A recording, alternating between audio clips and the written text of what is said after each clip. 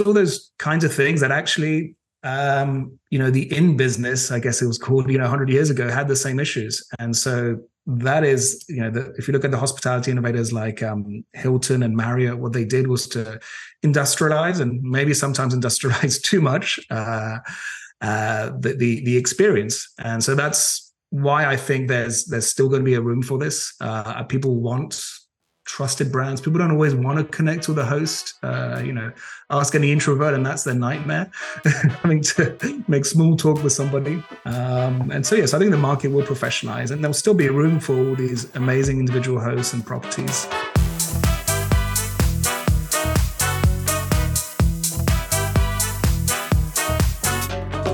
Welcome to Behind the Stays, a podcast that shares the stories behind your favorite Airbnbs and the hosts who've made them memorable.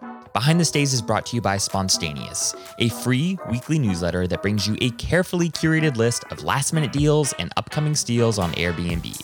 Sign up at spontaneous.com. I'm your host, Zach Boozy-Cruz. Enjoy the show. What's up, friends? So over the last few weeks, you've heard me talk a lot about OwnerRez. OwnerRez is the property management software most loved by professional vacation rental managers. So if you're in the market for a better platform or new software to help you grow your business, give OwnerRez a look. Even if you're not in the market, it's always helpful to stay up to date and abreast of what these platforms have, what new offerings they might be spinning up, right? What new features they have. It's always good. These tools change so quickly, and you might be missing out on a feature or tool that you desperately need to help get your business to the next level. And perhaps OwnerRez has that feature or that tool. So go ahead and give them a look. And if you do talk to a team member there, just mention Behind the Stays. And that way, if you do want to buy something from them at some point, if you want to sign up for OwnerRez, you'll get a special exclusive discount only available to Behind the Stays listeners. So just mention Behind the Stays. You'll get 30% off the first 3 months, and let them know that Zach sent you their way. In about 15 minutes from now, you'll hear an exclusive chat that I had with Tyann. Tyann Marsink is an industry leader. You guys have probably seen her on social. She's just incredible. She puts out really, really good content. She's a huge fan of OwnerRez. So don't take my word for it. Take her word for it, she's been a customer with them for years. So head on over to ownerreservations.com and give OwnerRez a good look. All right, guys, take care. Enjoy this episode. In just a moment, you'll meet Sebastian Long, founder of Lodgeur, a furnished living, on-demand product that gives traveling professionals and digital nomads the service and consistency of a hotel with the spaciousness and function of a stylish home. While Sebastian has spent the better part of his professional career working big corporate jobs, he actually grew up immersed in hospitality entrepreneurship. His parents owned and operated a vacation resort on the island of Corsica, just off the coast of France. After traveling around the world working in banking for HSBC, in 2017, Sebastian was recruited to help launch Sonder in the UK. He got a front row seat to the big opportunities and the big challenges of launching and scaling a consumer-facing property management brand. Tune in to hear the exciting story of the series of events that led him to write his master's thesis on hospitality interior design at Cambridge, leave the UK and move to Houston, Texas, and how he has built and scaled Lodgeur. All right, without further ado, get ready to meet Sebastian.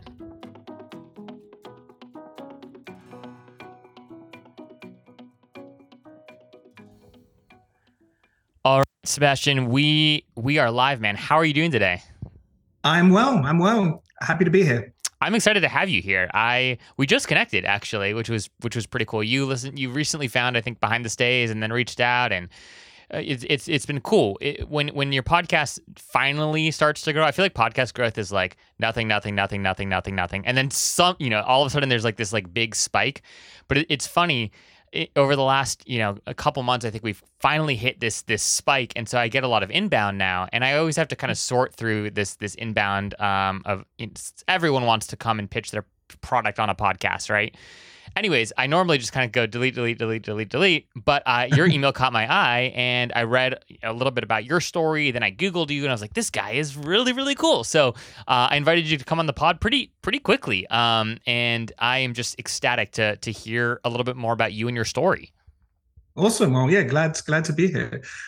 I thought you had some really cool episodes with some great people on it. So yeah, pretty stoked to be amongst your invitees.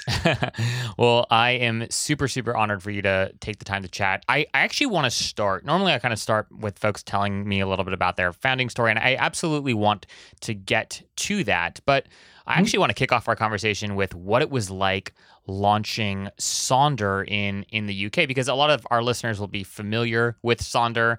They're one of the if there is a household name in like the property management crew, Sonder is a little bit more recognizable, at least to your average traveler. And so I want to hear a little bit about what it was like bringing this brand to the UK. I know that you worked in, I think, a fairly short capacity to help get them launched, but what was that experience like? Yeah, I mean, it was really, really exciting. I'd been looking for a role just like this. I saw a LinkedIn post that's from a recruiter saying looking for people with a mix of hospitality and an MBA, and sort of applied. And, back then it was in 2017, so they were far less well known. They'd raised a Series B round of venture capital. And I think there was something like maybe 24 markets back then. Okay. And they were just getting started with Europe. They just recruited a general manager for Rome, so for Italy.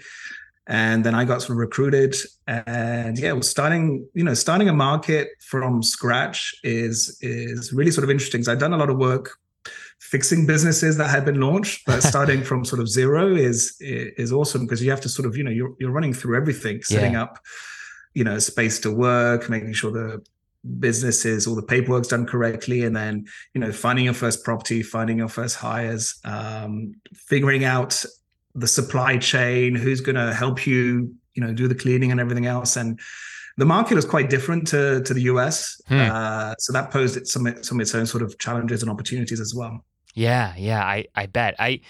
It's in many sense like you're like the founder, right? Like in the early days of a company, the founder spends like most of their time, right, doing all the things that you just said, trying to set things up, like doing all the chores, right? There's no one to delegate the chores to, right? And so here you are taking a startup that had at least had some success in the US, bringing it to the UK, but then finding yourself in this position of, okay, like I have to figure out how to build this business in a totally different market. I'm curious, what sort of brand presence or perception did Sonder have in the UK at the time? Like, were they known, or were you really starting from zero? They had zero. Okay. And, one of the things we sort of have to explain to them is when we're doing business development deals, doesn't matter what the company is like in the US. Yeah. In the UK at the time, it's like, wow, look, this is, the paperwork has barely been filed a month or two ago. Bank accounts were still being set up. You're starting from afresh. Yeah. So yes, it helps a little bit to know they have some sort of funding, but each country is different. You're still starting from scratch. People don't know you, and especially real estate. It's a relationship driven business. Yeah. So they probably do things maybe even slower than in the US back in the UK, especially since we were launching over summer, which is always a bit of a quieter period. Yeah. Yeah. Oh gosh, what a cool experience. Alrighty, folks, here's the deal. I want to meet you all in person. All right, it's time. Thousands of you stream Behind the Stays every month, and I've only had the privilege of meeting a few of you in person. But we can change all of that in just a few weeks. Sarah and Annette from the Thanks for Visiting podcast are throwing TFVCon in Columbus, Ohio from September 24th through September 26th. And they've invited me to come and speak at their event on SEO strategy. It's going to be loads of fun with incredible speakers, awesome workshops, and unforgettable networking parties.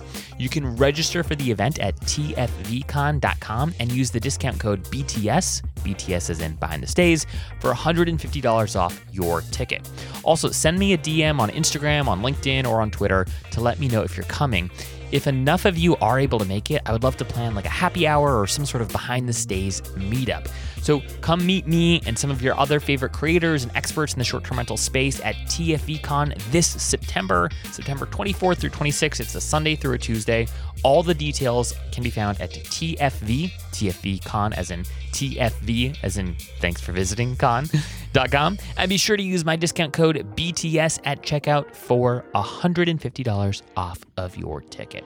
All right, friends, really hope to see you all there. All right, back to the show.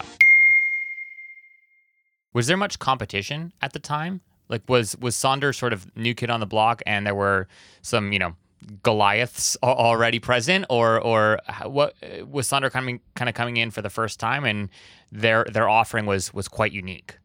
I think it was probably the first time you had an international company outside of Europe coming in. Okay. There were quite a few European-based property managers. I'd say that a lot of them were sort of following more the Vacasa model of being more of a property manager of people's homes rather than trying to be a branded operator with their own properties. So that was the difference. But no, I mean, the Airbnb market in London at the time was fairly well developed in terms of scale, to the point that some of the regulations started to come in place just before we launched. So yeah, it was, it had been popular there as a model. And even before that, there was a concept of something called a service department, which in the US would be called corporate housing. That had also been quite prevalent in the past. So there's a lot of accommodation available already in the market, maybe making it a little bit more difficult to enter. Yeah. What was it like working for like an American company? Not just an American company, but like a startup, right? Where was that hard? Like, as you were going and hiring and recruiting people to come work at Sonder UK in those early days, what was kind of the hustle mindset that, the Bay Area and Silicon Valley is like known for? Was that sort of present in the UK as well? Was that kind of a hard pitch to folks? Or I'm just curious how that translates. Yeah, I mean, there's a slight disconnect in a way when you when you're searching for properties and speaking to some of the local partners, and you say, look, we want 1,000 units within 5 years. They sort of look at you like a little bit incredulously. So I think Americans definitely, particularly venture-backed startups, like to think big, very big. Yeah, that's a bit of a mindset clash, of course, and the speed at which they want to accomplish things also is very, very, very fast. Yeah. Oh, dude, I bet that was a culture shock for some at least. I do. You mentioned the Vacasa model, right? Of trying to build sort of a consumer-facing brand while also sort of being this a property manager, Sonder was trying to do that, and which was a little bit different than the Vacasa model. I'd love your thoughts, right? Because a lot of folks have tried to do this, and it's just really freaking hard, right? I mean, I've stayed at multiple Sonder properties. I would still refer to them to my friends as like, oh, I stayed in an Airbnb, right? Like I even though I knew the brand and the name Sonder, I still wouldn't call it like a Sonder, right? So I'm curious, from your perspective, having actually helped launch Sonder in a strategic market, why is it so hard to build a consumer-facing brand and also be a manager? What can you do this at the sort of the national/international level? Like, could it work? Because it doesn't seem like it's been able to. There's not one example, right, where everyone's like, oh, clearly this is the example, and this proves that this model works, right? I think that there are examples where you're like, maybe this works, but there's not kind of like that flagship example. So why do you think this is? Well, let's look at hotels. Conrad Hilton launched his first hotel in 1919. That's well over 100 years ago. And actually, the year we launched Lodgeur was the 100-year anniversary of the first Hilton hotel. Really? Congrats. It has That's taken cool. them, well over 100 years to reach the kind of market share between the three top brands in the US. So the three top brands now have the majority of the market. I'm not sure what the latest figure is, but it's probably even higher. It's probably, 60, 70% or whatever. Yeah. But if you compare that to their worldwide, their market share of the three top brands is less than 10%. So that means they have single digit market share worldwide. And the reason for this, quite simply, is that the market is absolutely massive. The market for hospitality is well over $1 trillion worldwide. Even here in the US, it's $250 million. So it's a big market. There Yeah. is massive room for growth. And so, part of our original hypothesis for Lodgeur is that the problems with Airbnb back then, a few years ago, and now still, is there's still massive variability in terms of what you're going to get. You don't know, who that individual host is, Hmm. and you're trying to figure out will they be any good? Will they change the sheets? Is there going to be a creepy host? All those kinds of things that actually, the in business, I guess it was called, 100 years ago, had the same issues. And Yeah. so that is, if you look at the hospitality innovators like Hilton and Marriott, what they did was to industrialize, and maybe sometimes industrialize too much, the experience. Yeah. And so that's why I think there's still going to be a room for this. People want trusted brands. People don't always want to connect with a host. Yeah. Ask any introvert, and that's their nightmare, having to make small talk with somebody. And so, yes, I think the market will professionalize, and there'll still be room for all these amazing individual hosts and properties. Yeah.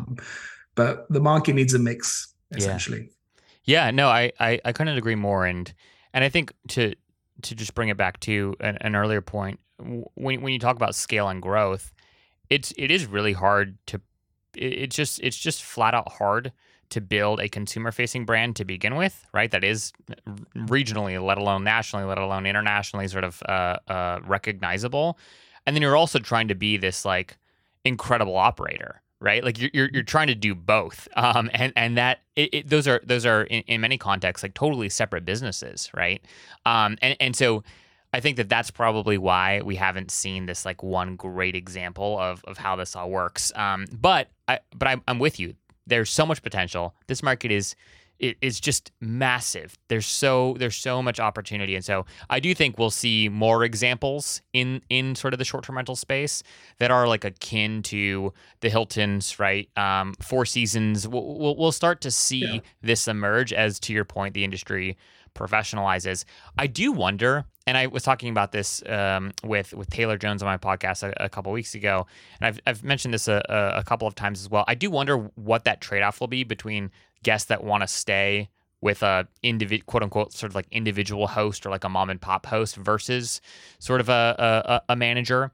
And I think that there is those of us who have experienced, the Vicasas of the world and have been underwhelmed by that experience. I think I always go and look for the individual host now because I've been burned. The only bad short-term rental experiences I've had were with property managers, literally the only bad ones.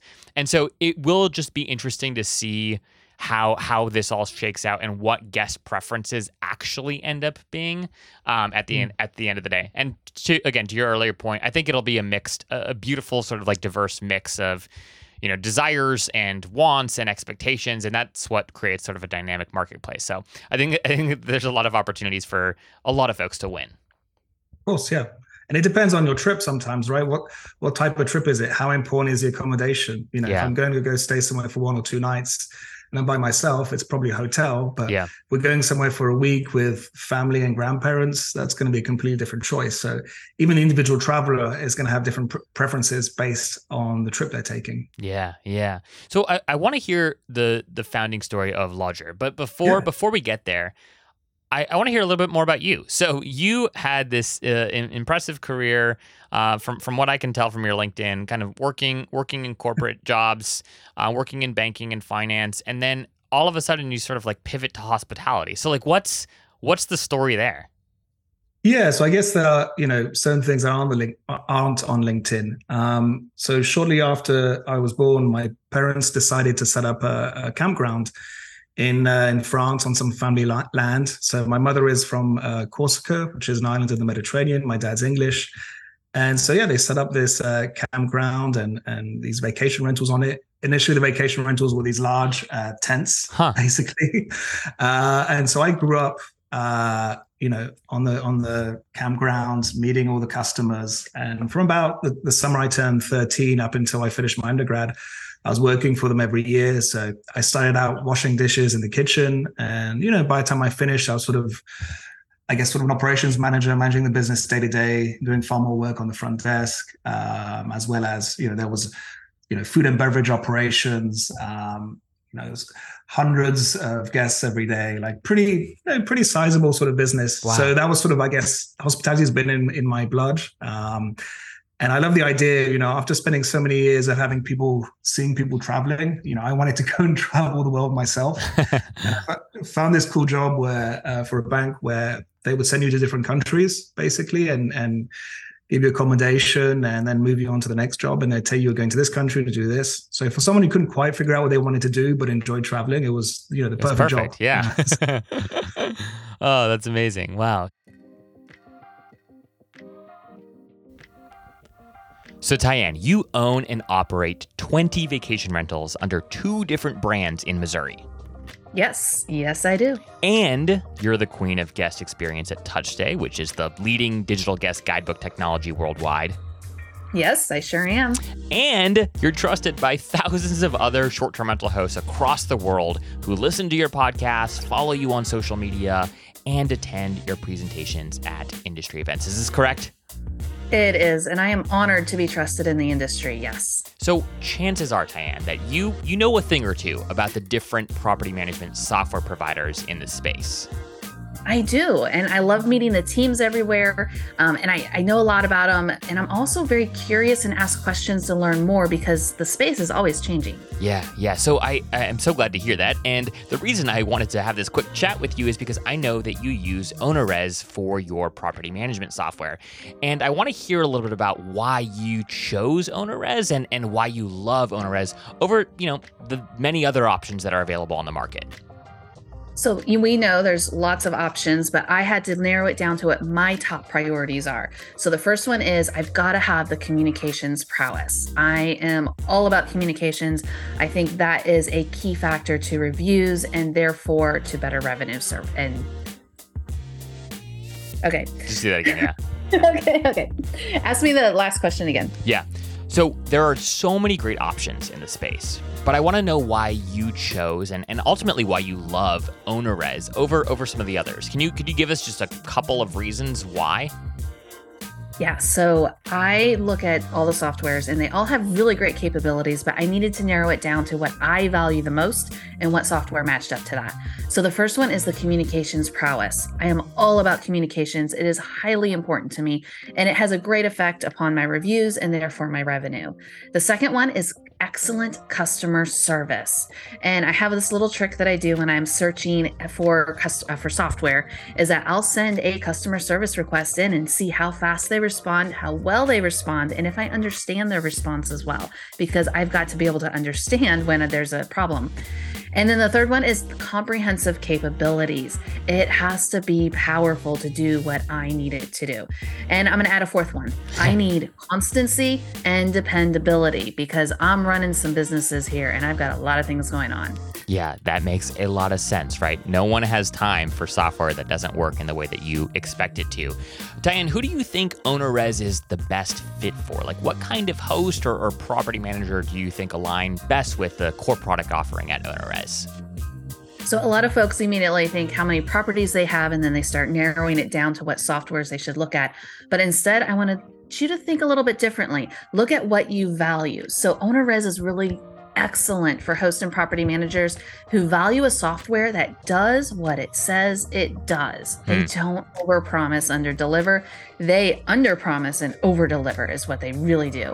OwnerRez is also a product that listens to their users and is nimble to adjust on the key needs of its users. So we're throwing out all kinds of things we want, and they're really good at focusing to the key needs and doing what their users are wanting. And lastly, it is for users who want and need a powerful engine to run their hospitality business. I love it. And so you were using another PMS before OwnerRez. Was OwnerRez the first PMS you used? How hard was it to either move from your old PMS or get set up with OwnerRez? So I'm one of those people who's been in this industry a long time, and the first decade was pen and paper and little pocket calendar books. And then after after my very first double booking, one and only, because that is something we all go through at some point or the other, I started searching for some software. I used one. I wasn't too thrilled with it because it was not communications friendly. It was not dependable. It didn't work. So I went searching again, and that's when I found OwnerRez. That was 5 years ago. So I've been with them quite a while. And then at that time, it was a simple export-import exercise with a spreadsheet.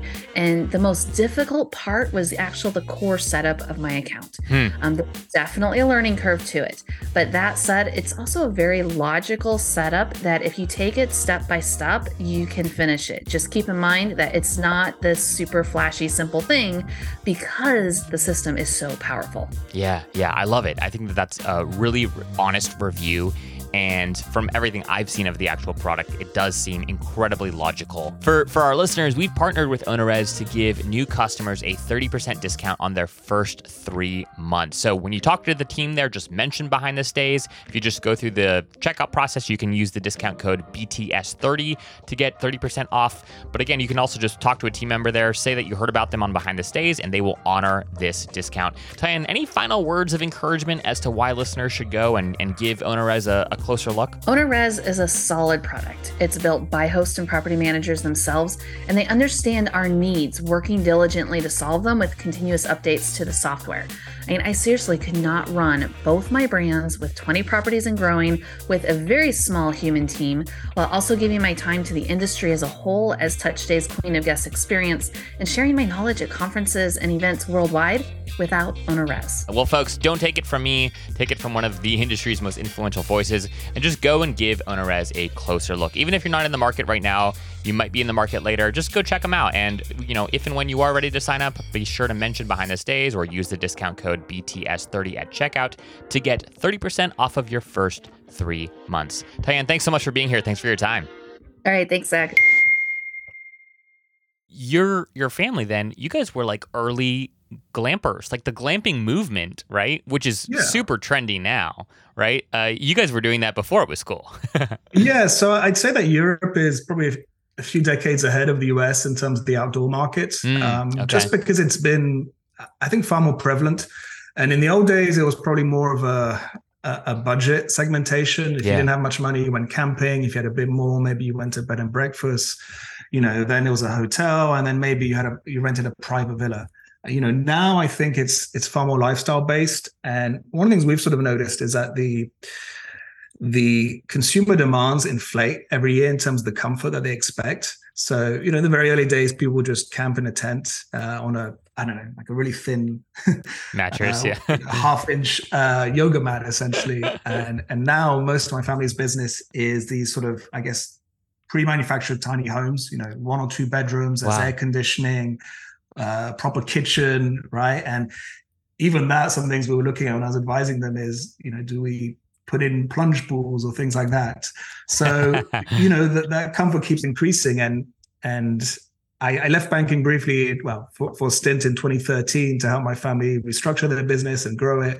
And I just absolutely loved, I guess, that hands-on experience. In the banking world, I sort of specialized in improving the businesses, right? Whether it be digitizing the business or improving how they operate. And in a big, large corporate, it can be very frustrating being an entrepreneur. I kind of joke that it's not so different from being an entrepreneur because you're trying to convince a whole bunch of people to give you some budget to do something. And so the quality of your pitch and bootstrapping are skills actually that you can pick up in the corporate world. Yeah, absolutely. I couldn't agree with you more. And I actually think that's a really great place for more entrepreneurs to start, right? Is like, rather than even when you're super young, even if you think you've got this great idea, I have found that that's how I started myself, is like going and working at a company, at a firm where there is kind of space to innovate and create, get paid, right? That's nice, salary that you can rely on, right? If everything just goes to shit, like it's not the end of the world, right? There's the business isn't going to implode, right? And yet you can acquire a lot of the same, I think, skill sets and lessons learned that you need to then eventually kind of go off and do your own thing. So super cool experience. Yeah, it's funny that you talked about glamping sort of and camping really as sort of being a budget stay initially.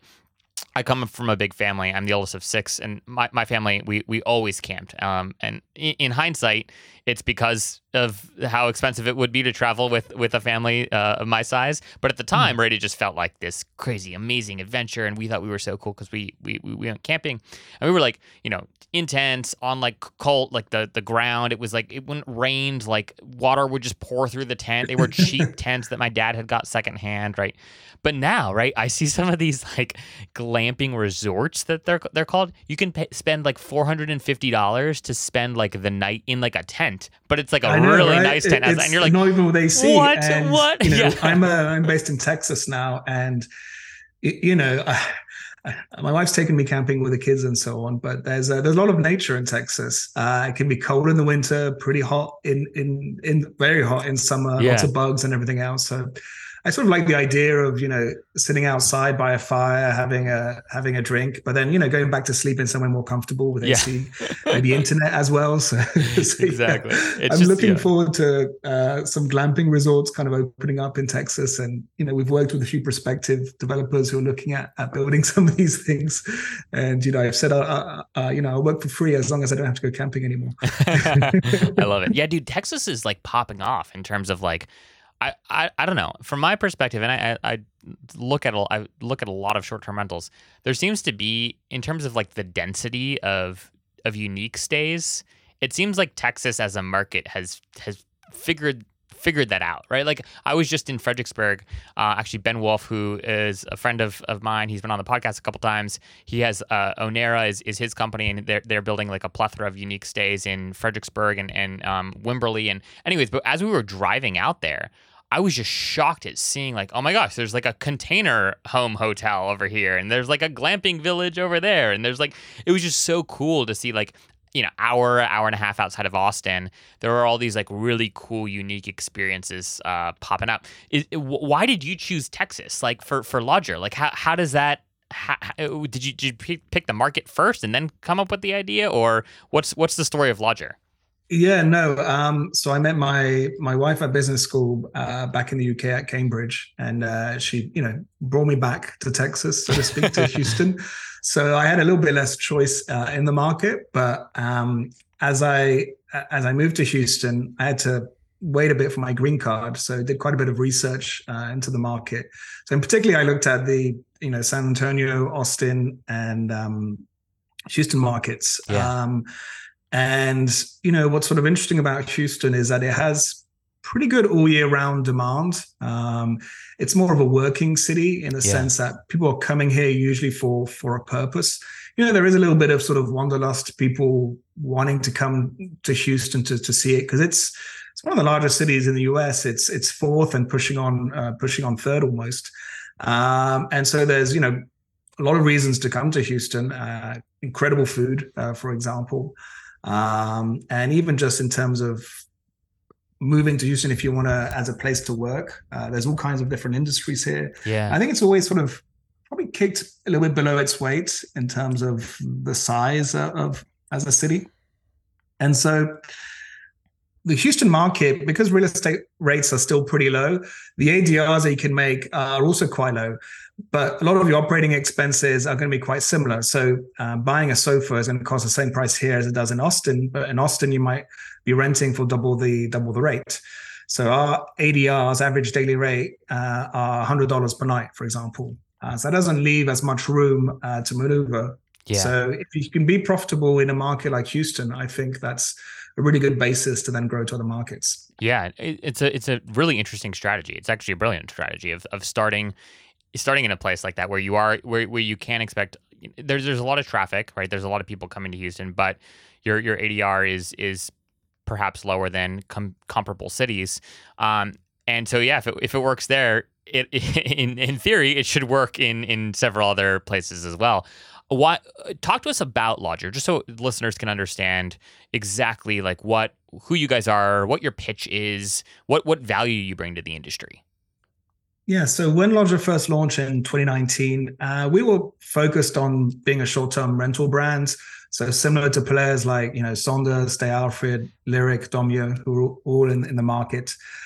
So a mix, I guess, of leisure and business travelers.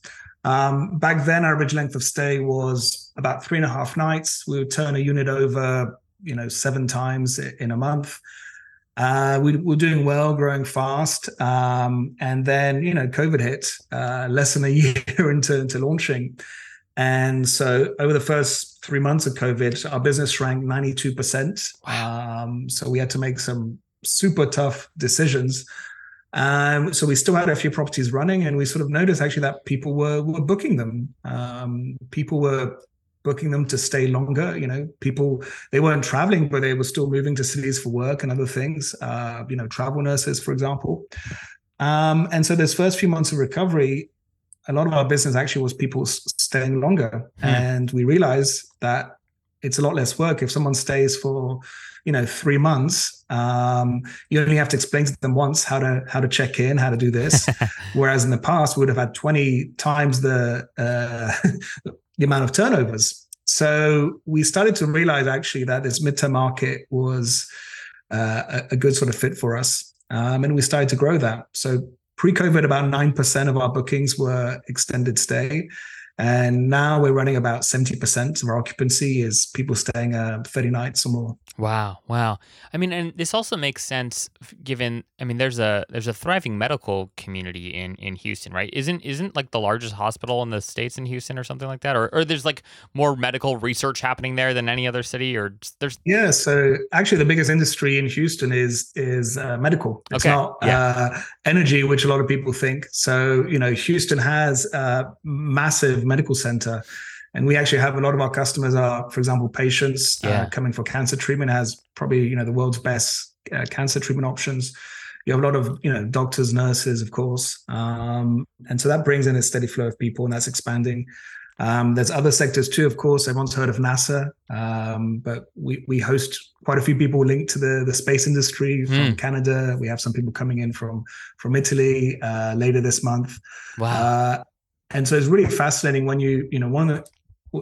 when you find out why your guests are coming to the city, you discover all these marketing opportunities. And so all these sort of, I guess, niches we wouldn't have been mindful of by learning more about our guests can allow us to try and find more customers like them. Yeah. No, and in an urban context too, like this is a really smart play, right? We bring a lot of folks on this podcast who talk about like, unique stays and building these incredible, like one of a kind places out in, quite frankly, like the middle of nowhere or 2 hours from like a major metropolitan area. And that, that's a really cool strategy, and it works really well for some folks. But like, I think there's also this tendency to forget, wait a second, how do you be different in urban context, right? Like, what does that look like? And it sounds like you guys have realized, whoa, hey, there's a lot of people coming to this particular market. Not even that this was intentional at the offset, but you've learned people are coming here for treatments. They're not going to be staying for a weekend. In most contexts, like they'll be here probably at least a week, right? If not more than that. Yeah. People want the flexibility to be able to come and go, and they don't really want to have to go find like a place to rent for a month, right? In a traditional context. They also probably want to be close enough to the hospital, but also they want to be close to like the amenities that you love about a city. Like maybe you don't even rent a car while you're there and whatnot. So there are all these cool things to tease out. And as you're thinking about building your own business, right? Like maybe urban is actually a strategy worth pursuing if you can, like you guys have done, find a particular niche, test it out there, see what works, see what doesn't, and then expand accordingly. Yeah, no, there are opportunities everywhere, right? It just takes, having the right kind of insights, learning as you go along, adapting your hypothesis of what's going to work. And urban has some sort of more unique challenges. We work with larger apartment communities, so typically a Class A community. Okay.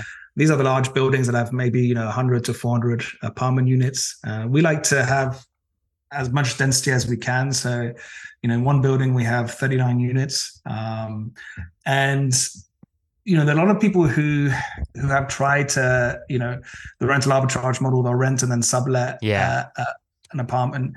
And more often than not, they've done this against the terms of their lease, so they're subletting illegally. And one thing I'll say about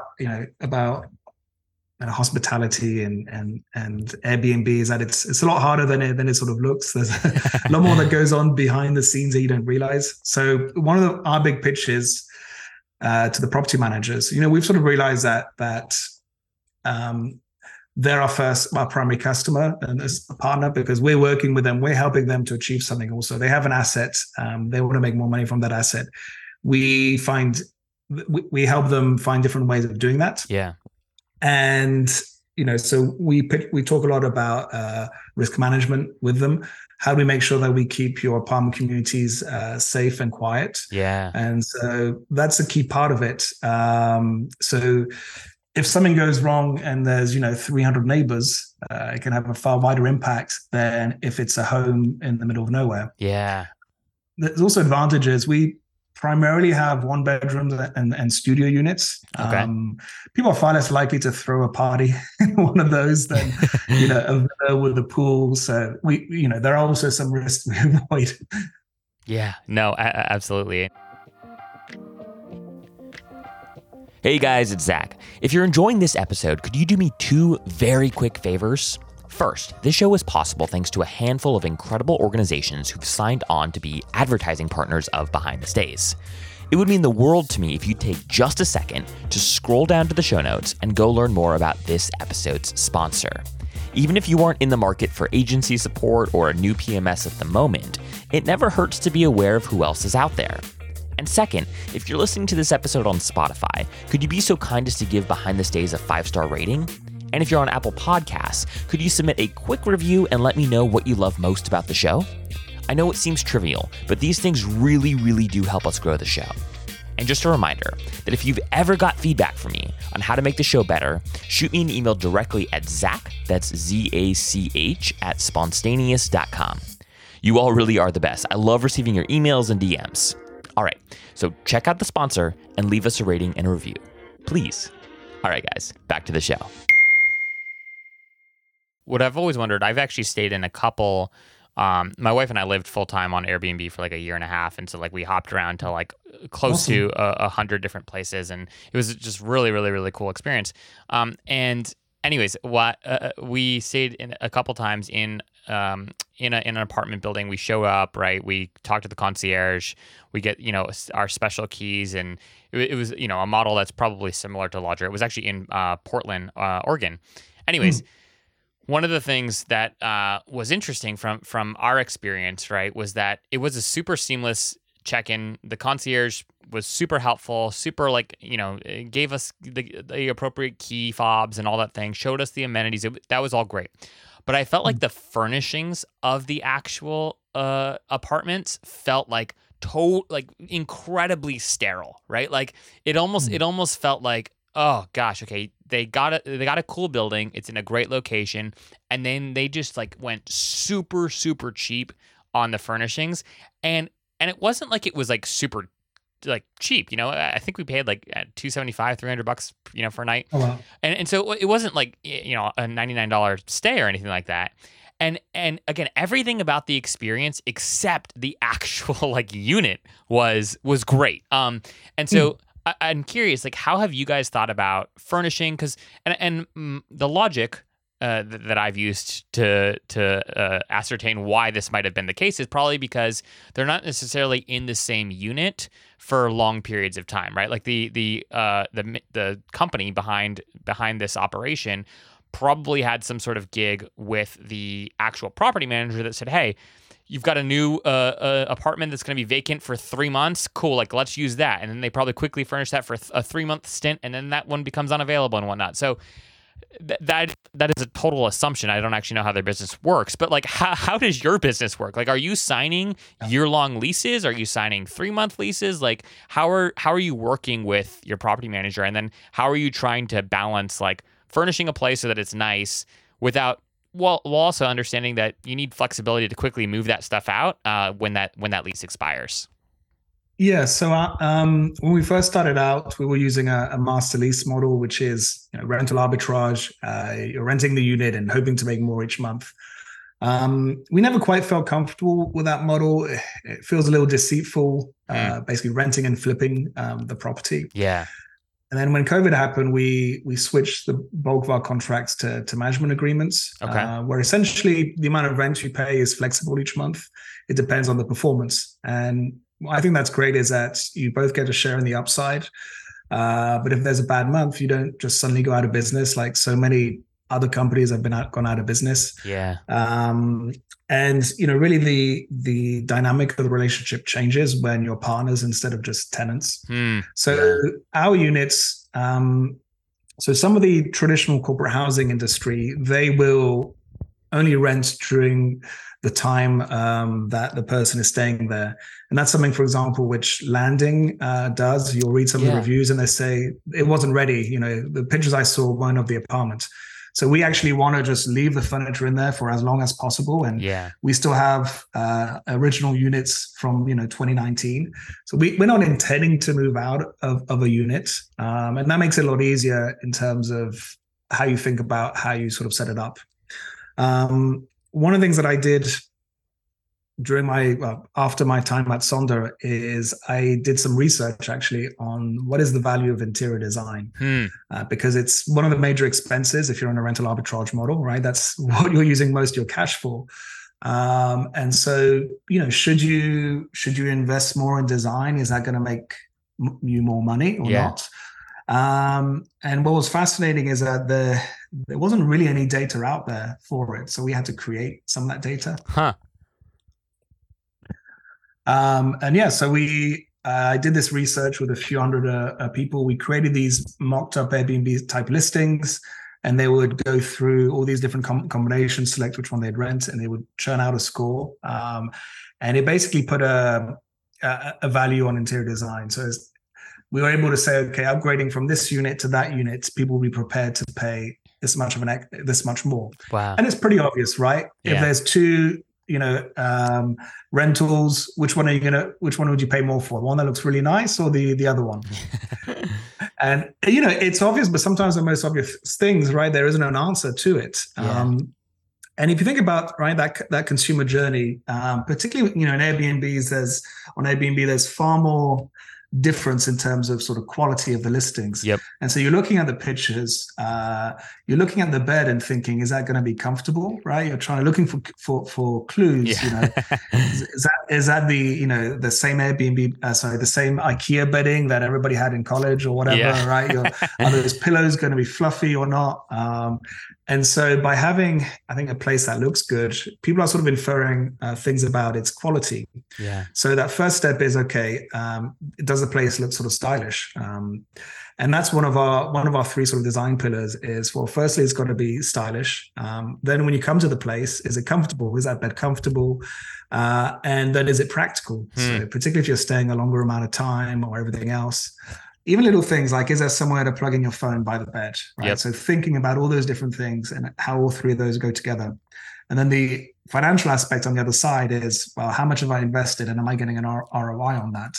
And balancing all of those together when, the average one bedroom has about 150 purchasing decisions.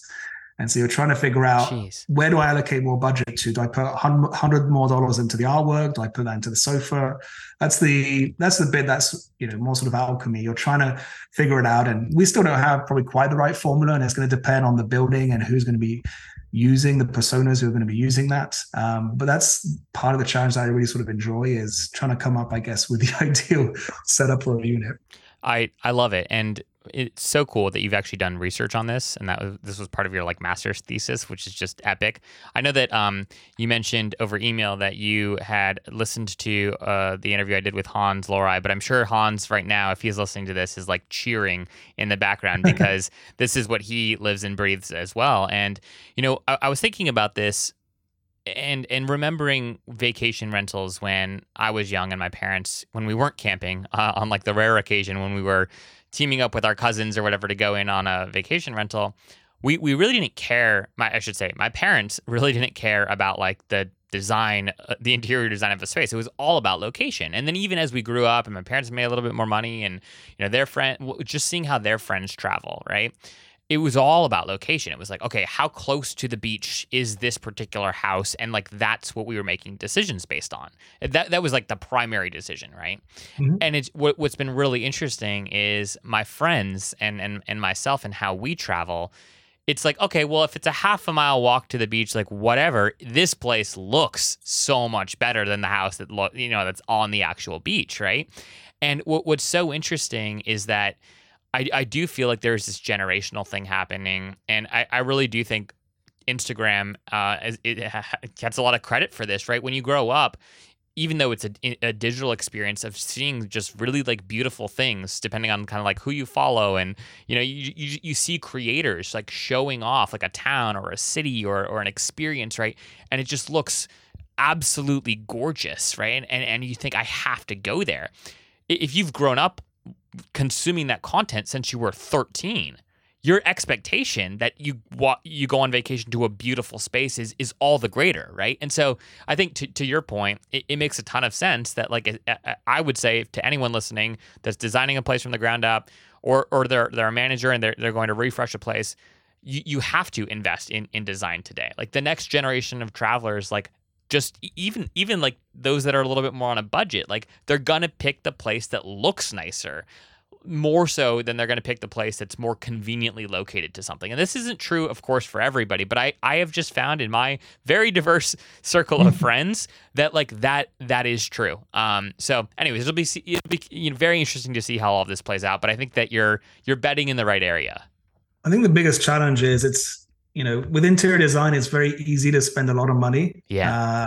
So the secret sauce is, how do you make it look really expensive and stylish while doing it on a budget? And that's the bit I guess we sort of enjoy, and learn quite a bit around sourcing furniture, and being sometimes people ask us where we get things, and we'll tell them some of it, and they can be surprised by the price of it.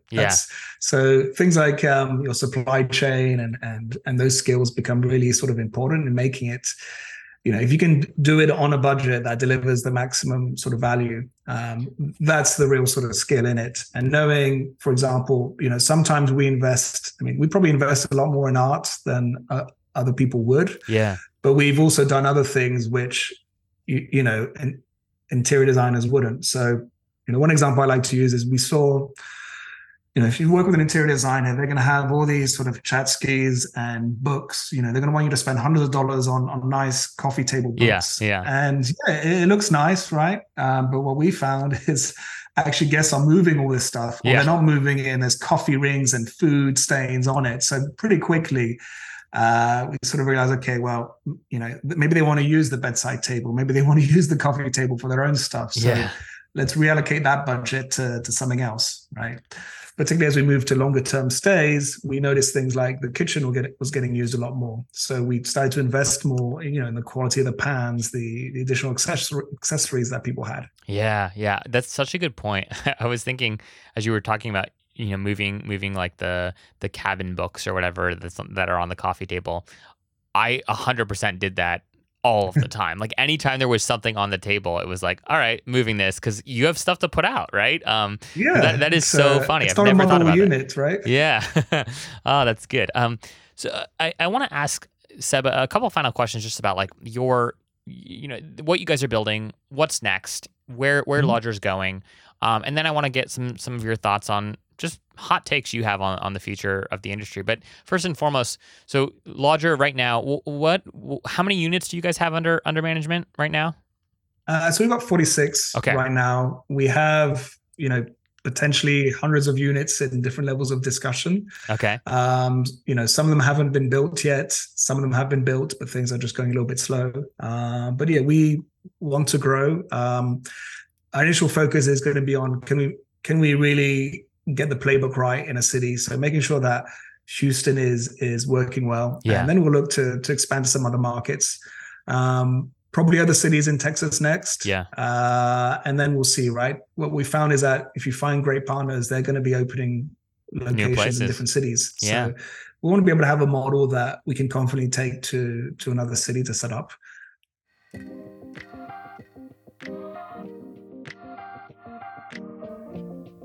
Last minute cancellations suck.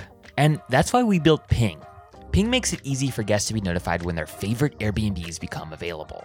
Ping is a simple widget that lives on your website or your direct booking site and allows your fans and followers to sign up and be notified if their preferred dates become available. Here's how it works. Jimmy sees that you're booked the whole month of October, but he wants to be notified if any 3-night window in the month becomes available. Jen is a returning guest, and she wants to be notified if any week in June, July, or August becomes available. In a matter of seconds, Jimmy and Jen fill out the simple form, and they will be pinged if the requested dates become available.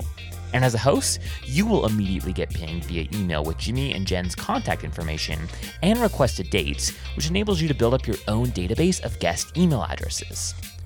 Ping is what the best Airbnb hosts use to maximize bookings. You can get access to our beta pricing with plans that start at just $39 a year at bnbping.com. Again, that's bnbping.com.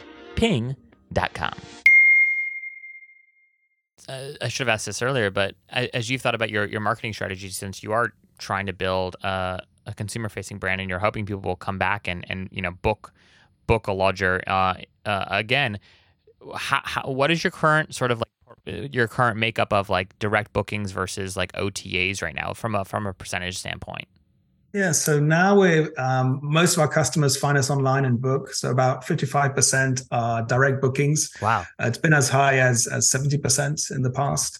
Then we're looking at Airbnb is less than 40%. And then there's a mix of other channels, VRBO, Expedia, Booking.com. Yeah. Hopper, which had a booking come in the other day.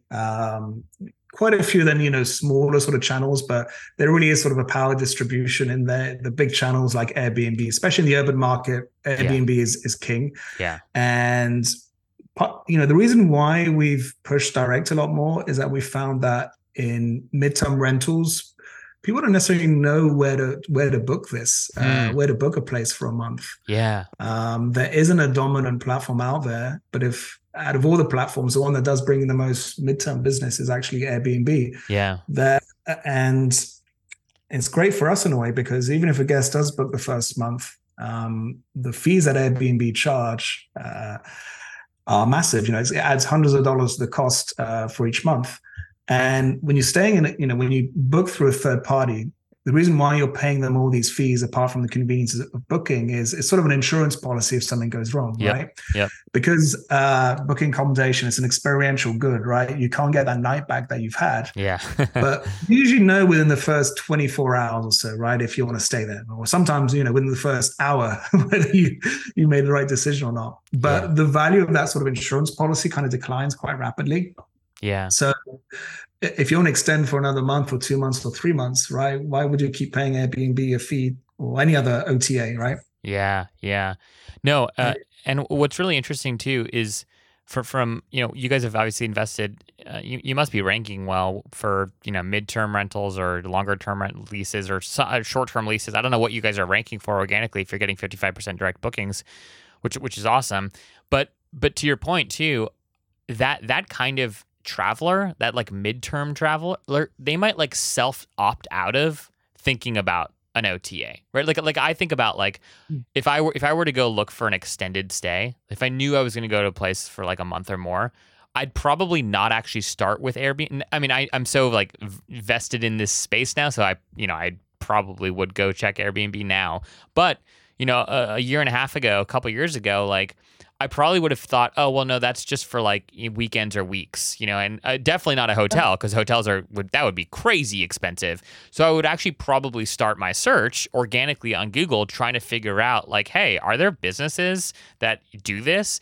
And to your earlier point about professionally managed brands, let alone professionally managed units, if I was booking a longer term stay, I think my desire to book with somebody that's a quote unquote like professional and a true brand in the space goes way up, because that's a long period of time if something does go wrong, right? Like I don't know that I want to trust, Pam and Jim, right? I don't know Pam and Jim. What if I hate it after 2 weeks, 2 days? Will they let me out, right? Whereas I feel like knowing that, oh no, there's a big company behind this, even if it's a smaller company, I think that gives me a level of assurance when it comes to a longer term stay that I don't get with the mom and pop shorter term stay. Yeah, and I think part of our thing is we want to be seen as professional operators, right? We're doing this all day, every day. Yeah. This isn't somebody's home, so you're not going to find their possessions in the closet and things like that. It's a home that's been set up only for renters. So I think that that's part of the play also. It always feels a little bit awkward, right? When you rent a vacation rental and the owner's stuff is all inside. Pictures of their family are staring at you like I don't know.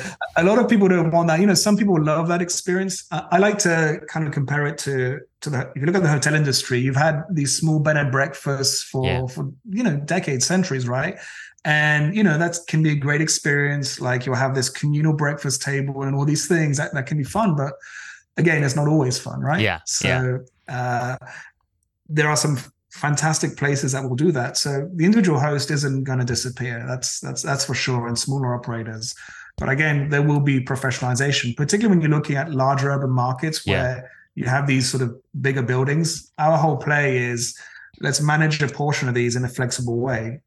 And going into some of your hot takes about the future of hospitality, I think there's going to be far less rigid segmentation between like, oh, we're going to build a building just for these short stays and we're going to build a building for long-term rentals. Well, why not just have two buildings where actually you can vary the amount of inventory? The only question then is, do you furnish it or not furnish it?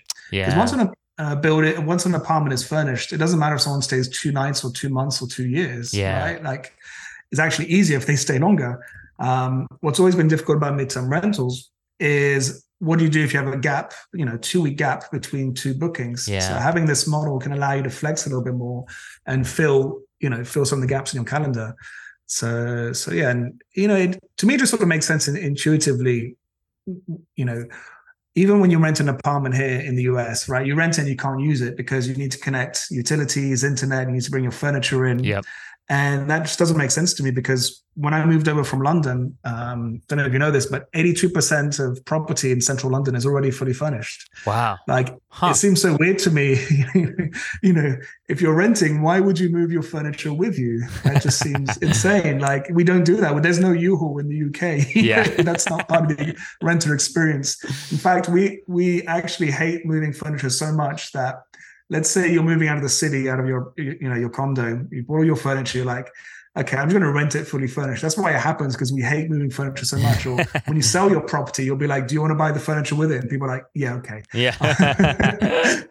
Yeah. So, that is super interesting. I did not know that. And that is, I mean, I don't actually know, but I have to believe that's rarer, at least here. Yeah, no, it is. And, so I've been to a lot of apartment communities and, the nice ones will have 1 or 2 model apartments set up and they'll be, beautifully set up. And I'll be speaking to the leasing agents and they would say to me, you wouldn't believe how often people ask if they can rent the model unit. Wow. So our kind of thinking is, well, why not have a bunch of model units? Exactly. Lodgeur units. And you can rent and just live in them. Yeah. Because I think this world where people sign 12-month leases, life isn't like that anymore, right? Yeah. People want far more flexibility. So sort of my hot take is just build the building. It doesn't matter how long people come in. Yeah. And most hotels barely get to 70% occupancy, but most apartment buildings have much higher occupancy than 90%. So actually, if you build more flex buildings, that's going to create more space for people to live in. So I think there's something there. Yeah. I think that if you look at some of the biggest companies of the 21st century, what they're offering is flexibility and convenience. So let's compare watching TV today. We have Netflix and other streaming services. In the past, we had Blockbuster Video, it was inconvenient. Traditional retail versus Amazon, hailing down taxis in the street versus Uber. Yeah. And now we sort of see it as, well, we have Lodgeur now for living. It just makes it easier. So to us, I see us more as a place where people live rather than just where they go to travel. Yeah. The market for people living is much larger than travel. Yeah. So yeah. I love that positioning. It's super helpful. And, it's funny. My wife and I have talked, we have a little kid right now. And so, it's a little hard, but when he gets older, we would love to live like 3 months in 4 different places for 3 months out of the year, right? Like, and we've got the places like picked out, and like we'd love to we know where we would want to be. Obviously, that's crazy, but like on the one hand, it's not as crazy when we can both work remotely and in totally like flexible jobs. It's almost like we're kind of crazy not to. We your kids are young and you don't, you're not stuck to a school schedule and everything else. No, I think people are realizing they can finally do that. Yeah. Going to work overseas used to be kind of a big deal. I mean, when I first started out in banking, you would get paid a lot more money to go and work overseas, but because it was not seen as desirable. Yeah. And actually, the number of expats on special kind of packages became less and less because more and more people just moved to a country not for free, but sort of like, yeah, I'll go work over there because it'll be a great experience. Yeah. That was another reason I sort of left that life, is because the opportunities were becoming more limited. Yeah. Unless you went to the countries which nobody wanted to go to. Yeah. Which I had a bit of a stint of doing that. So yeah. Well, Sebastian, this has been awesome, man. I am super pumped by what you guys are building at Lodgeur. I think it's a super unique model. I can't wait till I get to check it out one day. But I am super thankful for your time. I'm thankful for the work that you're doing in the space. Thanks for sharing a little bit of your story with us. If folks want to connect with you and or just like learn a little bit more about what you're building at Lodgeur, what's the best way for them to do so? Yeah, I mean, they can take a look at our website, lodgeur.com. That's LODGEUR.com. And they can connect with me on LinkedIn also as well. I'm sure you'll probably sharing links and everything. Yep, absolutely. So I'll drop links in the show notes below to your website and to your LinkedIn profile. But thank you so much, sir, for your time. It's been a privilege, and keep on keeping on. I'm excited to see what you guys do next. Awesome. Thank you, Zach.